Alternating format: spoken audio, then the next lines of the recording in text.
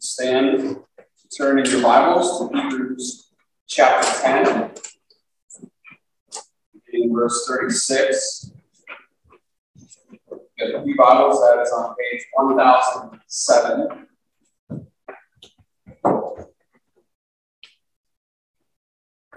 Reading Hebrews 10, 36 through 11:7.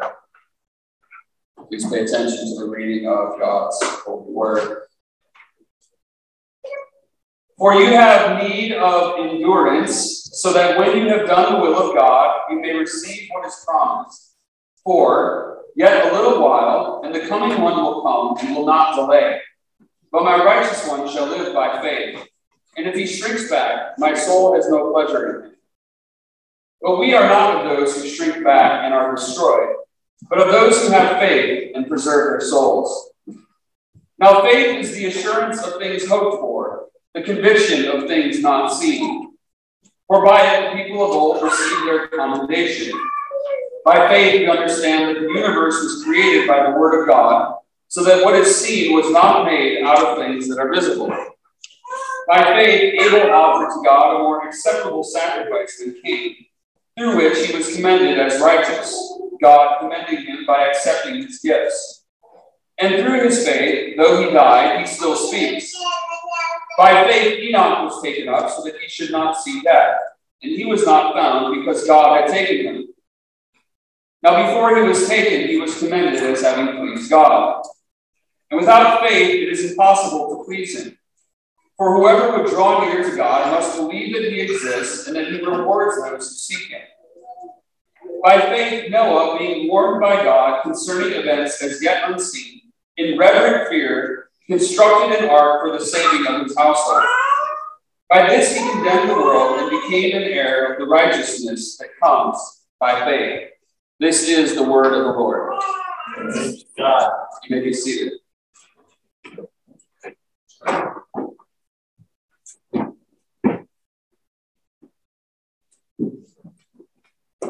Well, I grew up hearing legends about my dad and his speed on the track.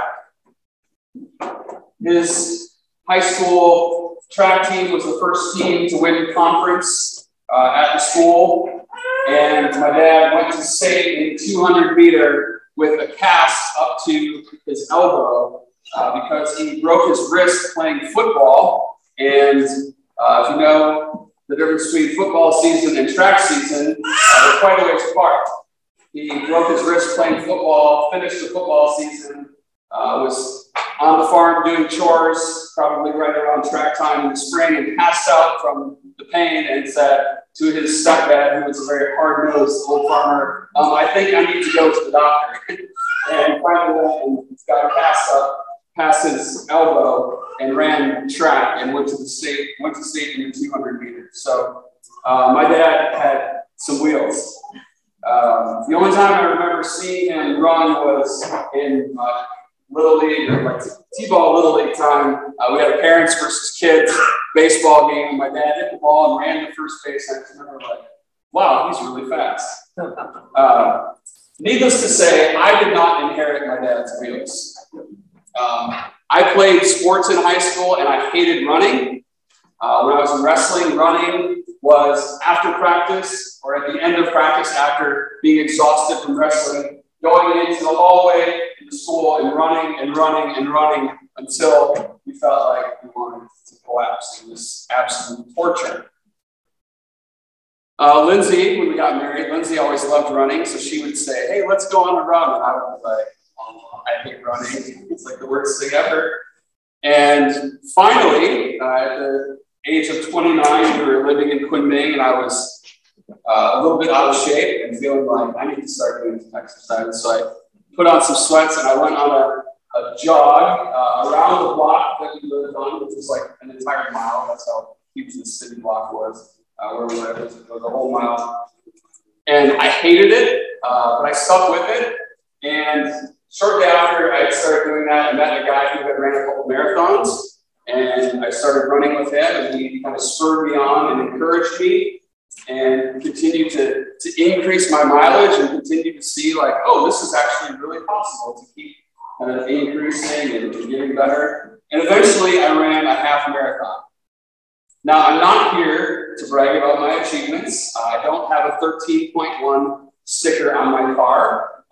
Actually, my favorite stickers that I've ever seen are the ones that say 0.0 and then underneath it says, "What's seriously good for you?" I love that because it's just hilarious. It's like you say running, and I kind of like it. But I share all that because I do want to talk about running. Because running is a metaphor that is used by Paul. It's also used by an author of Hebrews. In Hebrews, running is specifically tied to the theme of endurance. The sermon title, if you see there, the worship guide is Endurance in the Race of Life.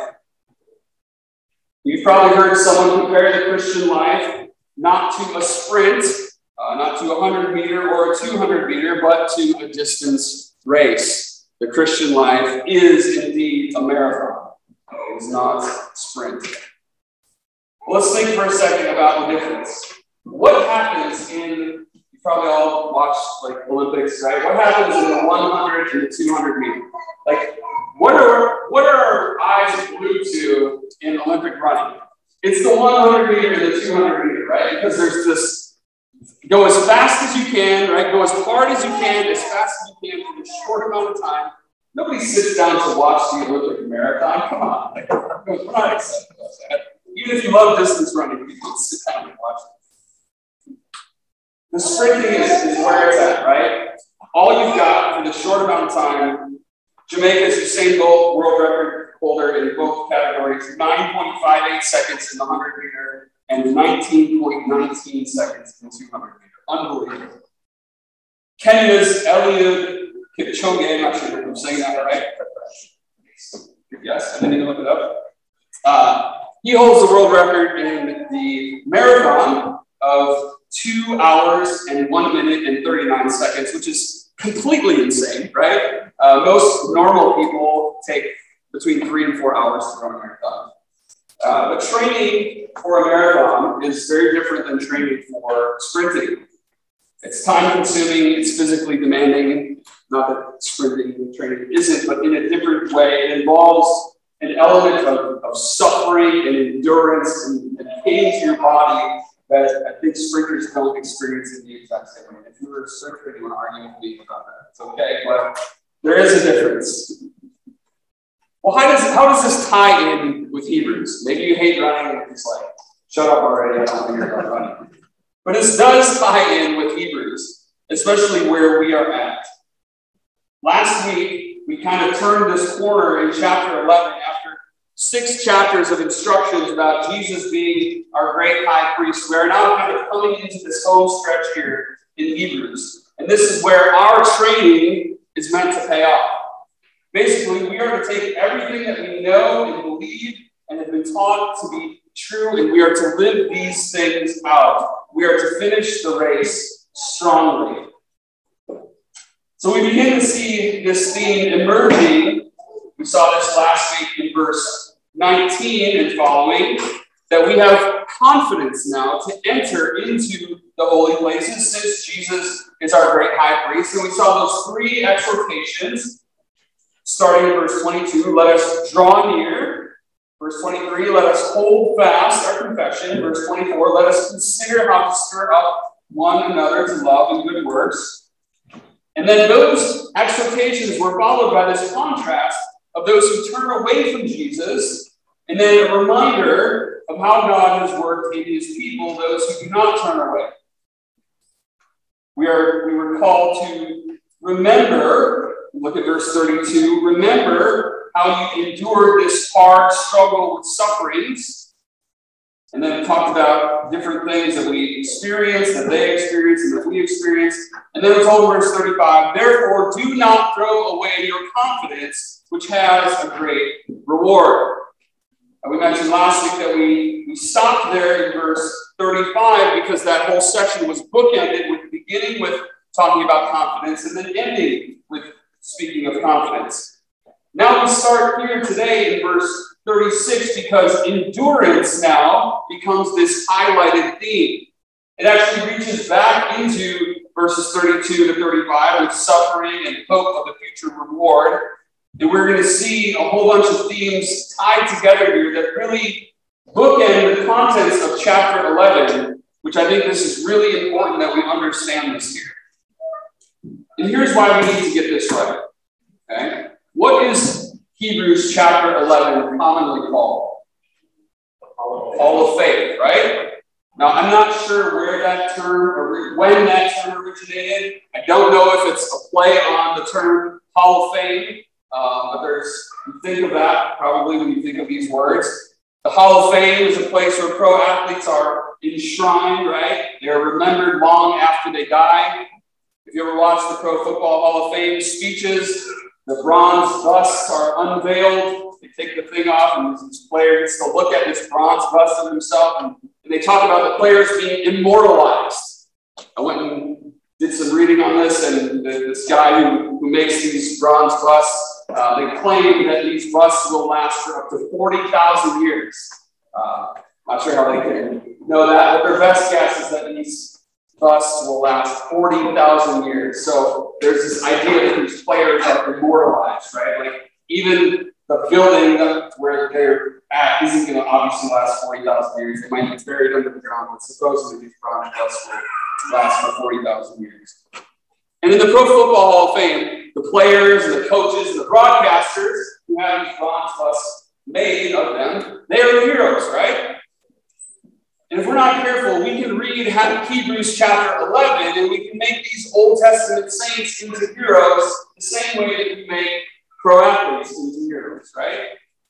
But they are not intended to be the heroes. They are not the ones who, in the same way we think of pro football players being immortalized with these bronze busts. That is not what this is about, right? We're not supposed to make this bronze bust of Moses and say, oh, may you live forever, Moses, right? They are those in Hebrews chapter 11, they are those who lived in a fallen world just like we do. They are those who had to walk by faith and not by sight, just as we do. Now, this sermon is really going to serve as a bookend around Hebrews chapter 11 that both introduces and then concludes this picture of these great saints of old. There will no doubt be some repetition when we come back around in a few weeks to chapter 12, but I think we need these reminders, don't we? It's good to be reminded of it today, and it's going to be good to hear it again in a few weeks. So let's look at verse 36, chapter 10, verse 36 first. We're going to notice a few key themes, and then we're going to jump to the end of chapter 11, the beginning of chapter 12, and we're going to see how these themes bookend chapter 11, okay? Then we'll come back and we're going to walk through 10:37 through 11:7. Okay, starting in 10:36. First, we are told that we have need of endurance. It says, for you have need of endurance, so that when you have done the will of God, you may receive what is promised. Endurance is something that we can't run the race of the Christian life without. It is what the process of training actually produces in us. Endurance you don't have endurance when you first start out, right? When I threw on my sweats and went to that treacherous 1 mile run around our block when I was really out of shape, I had no endurance, right? It was miserable. Endurance was something that was gained over a long time. So we're told here that we have need of endurance. Next, notice the phrase, so that when you have done the will of God. There is a forward-lookingness to our endurance. We don't endure for our own glory. Who gets the glory in an earthly race? The runner, right? The runner gets the glory. They get the medal around their neck, they get their picture taken, they get all this praise, right? They put the sticker on their car. Maybe someone is running for a cause, right? That's a good thing. They're running for and motivated for something outside of themselves. But still, enduring that type of punishment to your body always comes with some personal glory, right? You're going to post your time on Facebook, or you're going to tell your friends about it. There's always some, even if it's, right, like a little altruistic, like you're still doing it for personal glory. But Christians are called to run the race of life for the glory of God. even the reward, which is mentioned here at the end of verse 35, and the phrase that's mentioned in 35, and the phrase here, that you may receive what is promised in verse 36, this is not about us. It's about God being glorified in and through those through whom he has worked out his good purposes and fulfilled his promises. Let me try and prove this to us. Look down with me at Hebrews 11, verse 13. Speaking of Abraham and the patriarchs here, these all died in faith, not having received the things promised, but having seen them and greeted them from afar, and having acknowledged that they were strangers and exiles on the earth. What does it say here? It says they did not receive the things promised because they knew their place in this world. They knew that they were angels, strangers, and aliens. Well, not angels. They were not angels. Aliens and strangers. All right. So it says that they did not receive the things promised. So does that mean that they did not endure and do the will of God? Right? That's what 1036 says, right? So that when you have done the will of God, you may receive what is promised. But it says that they did not receive what is promised. Well, what's going on here?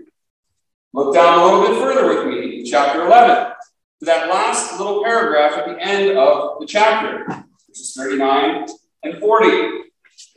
And all these, which is not just Abraham and the patriarchs, but this entire list of those in the Old Testament, all these, though commended through their faith, did not receive what was promised, since God had provided something better for us, that apart from us, they should not be made perfect. Notice the importance of our endurance to the end for their receiving of the promises. This is what is communicated to us in the beloved opening verses of chapter 12. Look with me there at verses 1 and 2. Therefore, since we are surrounded by so great a cloud of witnesses, those who were just spoken of in chapter 11, let us also lay aside every weight and sin which clings so closely, and let us run with endurance the race that is set before us, looking to Jesus, the founder and perfecter of our faith, who for the joy that was set before him endured the cross, despising the shame, and is seated at the right hand of the throne of God. Many have gone before us. Many have run this race before us, and they are waiting for us at the finish line. They are cheering us on so that we might all receive the promises together. So our endurance in the race matters. It matters to them, right? We'll see as we walk through chapter 11 that by faith, they all were looking forward to something at the end of the race that was greater than their earthly possessions and their identity. Though they didn't fully understand it at the time, they were looking to Jesus, the long-awaited Messiah. And we know that we are supposed to look to Jesus. We are supposed to fix our eyes on him, the founder and perfecter of our faith, right? Faith being this main theme of chapter 11, who for the joy that was set before him endured the cross. Jesus endured the cross for us. And that is to be the motivation for our endurance. Okay, we look to him. We don't look to ourselves. We don't look to our own strength and our own ability. We look to Jesus. Now I'm getting way ahead of us here, all right, in the text. But the whole argument of chapter 11 cannot be made apart from what we see at the end of chapter 10 here, and then at the end of chapter 11 and the beginning of chapter 12. Context, context, context. We have to read chapter 11 in the context of these realities. So now let us go back and look at the rest of chapter 10 before we dive into chapter 11. In verses 37 and 38, our author quotes from Habakkuk chapter 2. The emphasis in verse 38 is that righteousness is by faith. Paul quotes this same verse in Romans 1:17 and Galatians 3:11 to describe the truth of the gospel, that we are not justified before God by anything that we can do, but by faith alone. It was in reading Romans 1:17 that Martin Luther claimed to clearly understand that the righteousness that Paul was speaking of here was an alien righteousness. It was a righteousness that was outside of himself, a righteousness that belonged to another. This is something that Luther, in all his struggling, Luther had no assurance of this righteousness in all his strivings as a monk.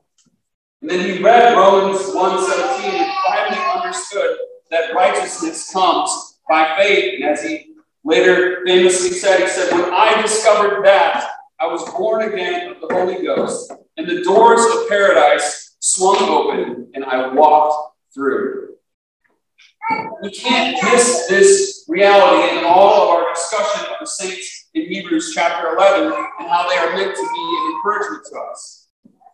We will see that they were commended by God, but that's because they also believed and trusted in a righteousness that was outside of themselves, just as we must. They were saved by faith in Jesus alone, just as we are.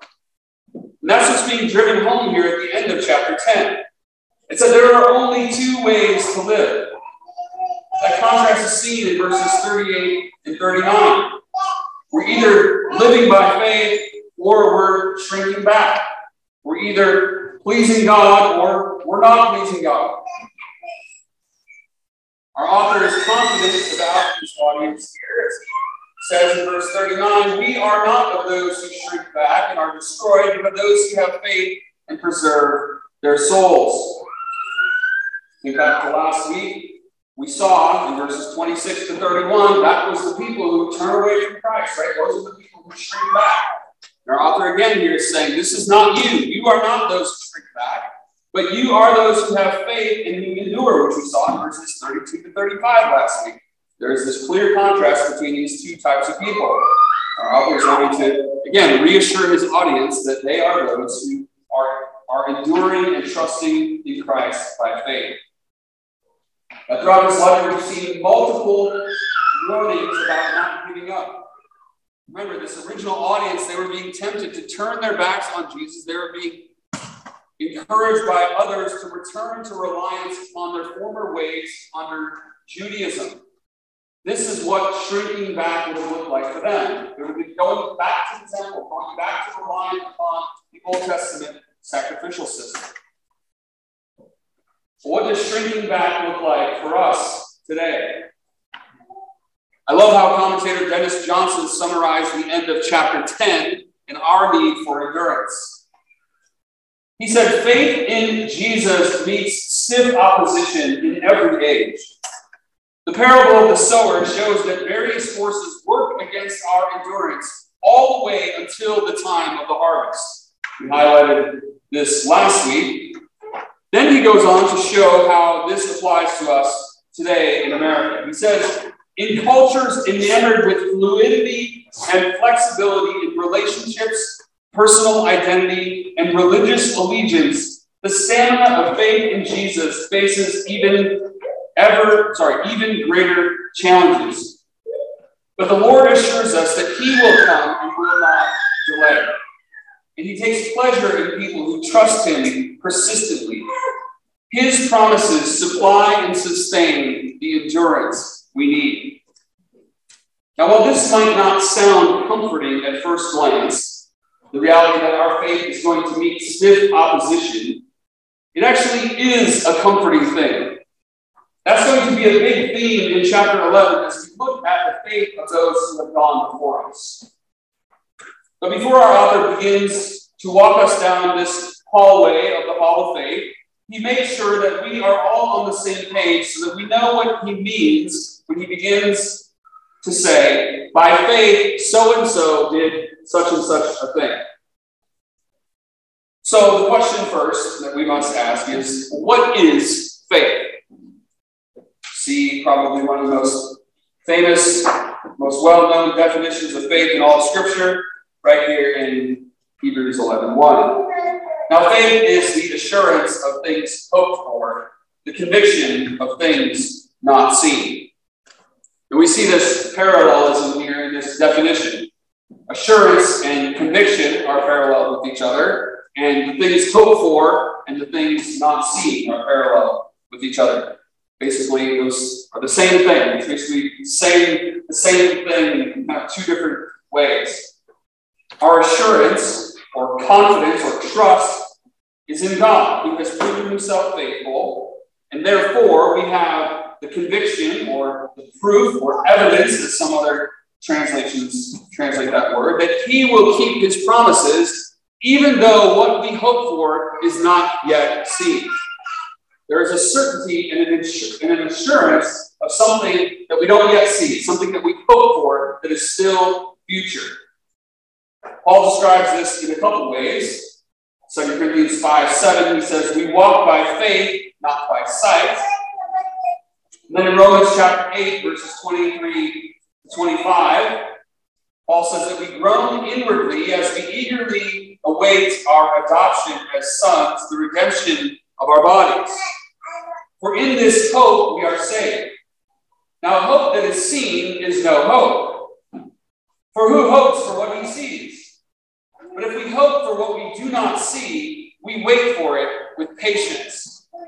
That word that Paul uses there for patience is the same word the author of Hebrews uses for endurance in 10:36. We wait for what we do not see. In hope, we wait with patience for endurance. We have a need for endurance. This is what faith is for us, just as it has always been for the people of God. That's what we're told in verse 2. The saints of old, it says, received their commendation. This is an interesting word here. This one word in the Greek that's translated received their commendation here in English. This is a passive tense word. It is the verb martyreo, which may sound familiar. It's where we get the English word martyr from. This word means witness or testify. It's usually how it's translated in English. So this is passively used here. So it literally means that God has testified that these Old Testament believers were righteous and pleasing to him. They received their commendation, meaning it was God's testimony about them. Okay? It's not something that they did. God testified to their faith. This is connected very clearly to what we just looked at a little bit ago. Chapter 12, verse 1. We're told that we are surrounded by a great cloud of witnesses. In the noun form, martus, which is the word for martyr. We are surrounded by these witnesses whom God has witnessed about, right? God has testified that these people have true faith, and they are the ones who surround us, who are waiting for us to endure so that they can also receive the promises. Now again, before he begins his list of these Old Testament examples of faith, he begins at the beginning and connects all the people of God together in verse 3. By faith, we, I believe here he's speaking of all believers at all times, everywhere, right? By faith, we understand that the universe was created by the Word of God, so that what is seen was not made out of things that are visible. This is something that is absolutely fundamental to our faith. We must believe that God created the universe by his word so that, as it says, what is seen was not made out of things that are visible. Now, there's almost certainly a connection here back to chapter 1, verse 2, where we were told that in these last days, God has spoken, right? Notice God's word, God has spoken to us by his Son, whom he appointed the heir of all things, through whom he also created the world. Believing that God spoke the universe into existence and has spoken to us by his Son are bedrock truths of our faith. We've already established the fact that faith in Jesus meets stiff opposition in every age. Now, in our scientific and materialistic age, this is usually one of the first things to go. All traces of God's involvement in the beginning of the world, or in the current upholding of the world, right? Jesus upholds the universe by the word of his power, Hebrews 1:3. All of those things are patently denied by our secular culture. It's easier to believe some made-up and ever-evolving theories than to humbly trust that God has spoken to us through his word and that what he tells us about himself and about the beginning of the world is true. So what does it look like then to trust God and to trust his word? We turn to that now as we see three examples in verses 4 through 7. Abel, Enoch, and Noah. Abel here is contrasted with Cain, told that God accepts Abel's sacrifice and not Cain's. Now there's a lot of debate here among scholars whether the reason why he accepted Abel's sacrifice was because it was an animal sacrifice and there was blood, which maybe pointed forward to Christ's sacrifice or to the sacrificial system, and because Cain's sacrifice was fruit of the ground. But we're actually not told anywhere in Scripture what the reason was, and I think it's best not to speculate about the reason for acceptance being connected with the nature of the gifts. As we see in other places in Scripture, it's not the nature of the gifts or the quantity of the gifts, but it's about the heart of the giver of the gifts, right? And I think that's what we're meant to see here, that Abel trusted God, Abel believed in God, and Cain did not. So it's not about these external things, it's about the internal things. So Abel was commended as righteous because he trusted in the Lord, and Cain didn't. In fact, Cain was jealous of Abel and murdered him. You see that at the end of verse 4, where it says, speaking of Abel, through his faith, though he died, he still speaks. Probably a reference to Genesis 4:10, when God told Cain that Abel's blood was crying to him from the ground. So there's this maybe kind of dual thing. Abel's blood is still crying to the ground, and then Abel's faith is still speaking, right? It's speaking to us, speaking to all those who would come later, who know the story of Cain and Abel, that those who honor God and offer right sacrifices to God will be accepted. What we see with Abel is that Abel died because of his faith. Next, we see the opposite. Enoch, because of his faith, did not see death. God actually took Enoch before he died, and it says that he was commended as having pleased God. So we see with Abel and Enoch the refrain from 10:38, living by faith and pleasing God. We are reminded that since the beginning of time, this has been the way that a right relationship with God must be oriented.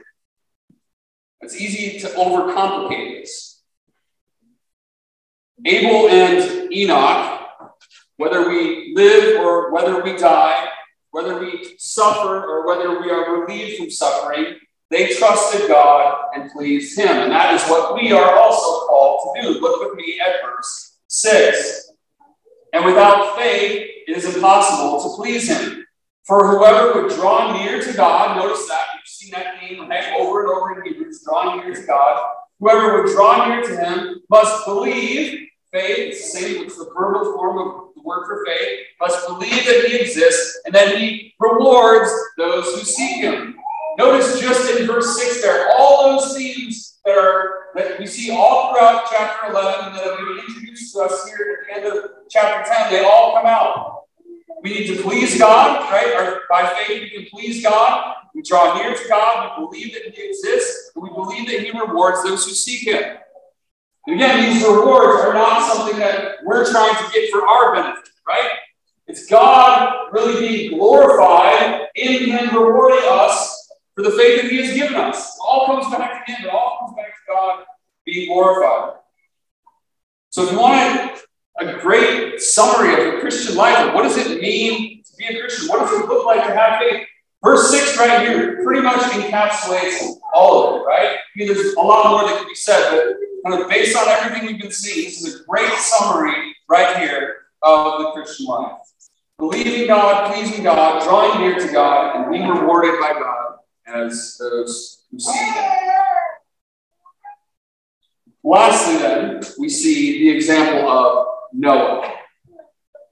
Notice the theme that comes out here. We see that Noah was warned by God concerning events as yet unseen. Where have we seen this language? Verse 1. Faith is the assurance of things hoped for, the conviction of things not seen. Noah was warned concerning events as yet unseen. Noah obeyed God, though he couldn't see evidence of a coming flood. Now, there are estimates. Some estimate that it took up to 120 years to build the ark. I think that's kind of based on some inaccurate reading, potentially in the text. But most people, with the numbers we have, think that it probably took somewhere between 55 to 75 years for Noah to build the ark. Think about that for a minute. Can you imagine? Day after day, doing something where except for your trust in God, you literally have there's no proof, there's no evidence that what you're working towards is going to come to fruition. It's hard for us, I think, sometimes to spend a few hours or a few days being committed to something if we're not sure about the outcome, right?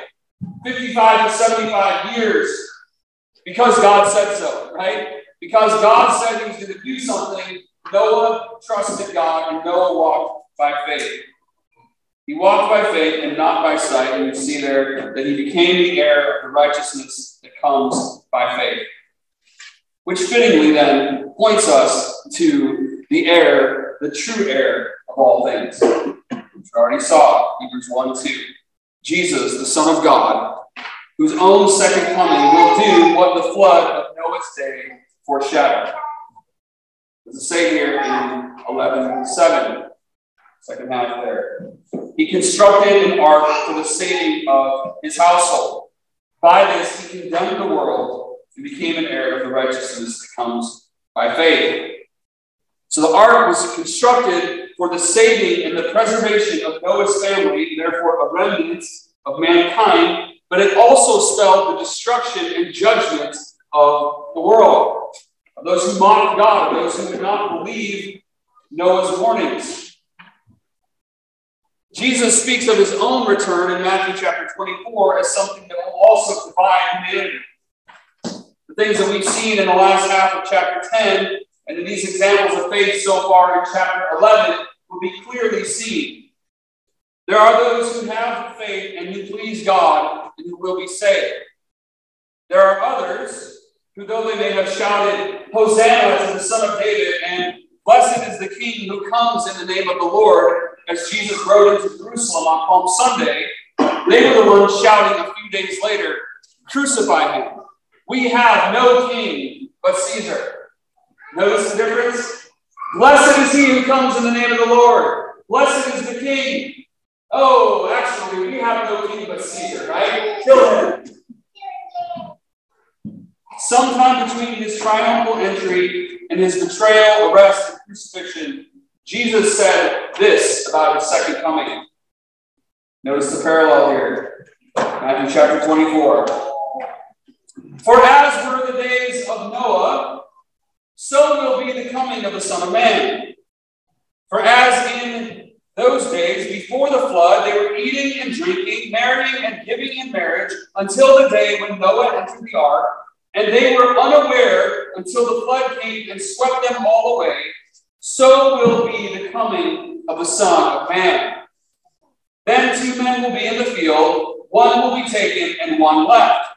2 women will be grinding at the mill, one will be taken and one left. This is not talking about the rapture, okay?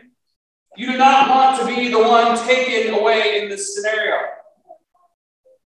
That is equivalent to being swept away in the flood. You want to be the one who is left. You want to be the one who is waiting for Jesus, right? Who is trusting in his coming. He goes on. Therefore, stay awake, for you do not know on what day your Lord is coming. But know this, that if the master of the house had known in what part of the night the thief was coming, he would have stayed awake and would not have let his house be broken into. Therefore, you must also be ready, for the Son of Man is coming at an hour when you do not expect. We walk by faith and not by sight. We must stay awake.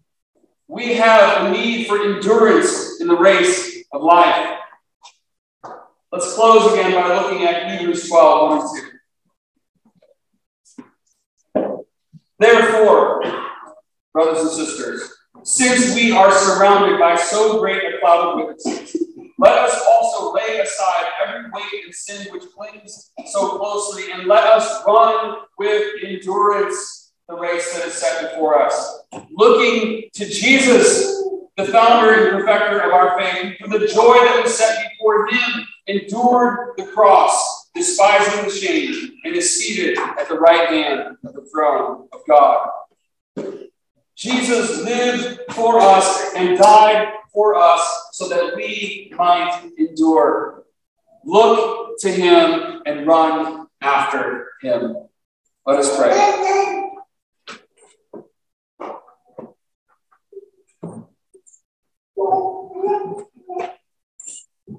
Father, thank you for these reminders of what faith, what true faith is. Thank you for this great cloud of witnesses that has gone before us. And God, as we spend the next several weeks in Hebrews chapter 11, looking at those who have gone before us, may we not exalt them as the heroes. May we exalt Christ, the true hero, the true heir of our salvation. May we look to him. May we run this race of life with endurance because he endured for us. May we throw off everything that entangles us. May we throw off the sin by your grace. God, may we run. This is not a race that we run individually, but we run together. We run with our brothers and sisters in Christ. We run together with our eyes fixed on Jesus. We lift up one another. We carry each other's burdens as we run this race. God, give us the grace to endure. Strengthen us, equip us, send us out to keep running the race for your glory. We pray in Jesus' name. Amen.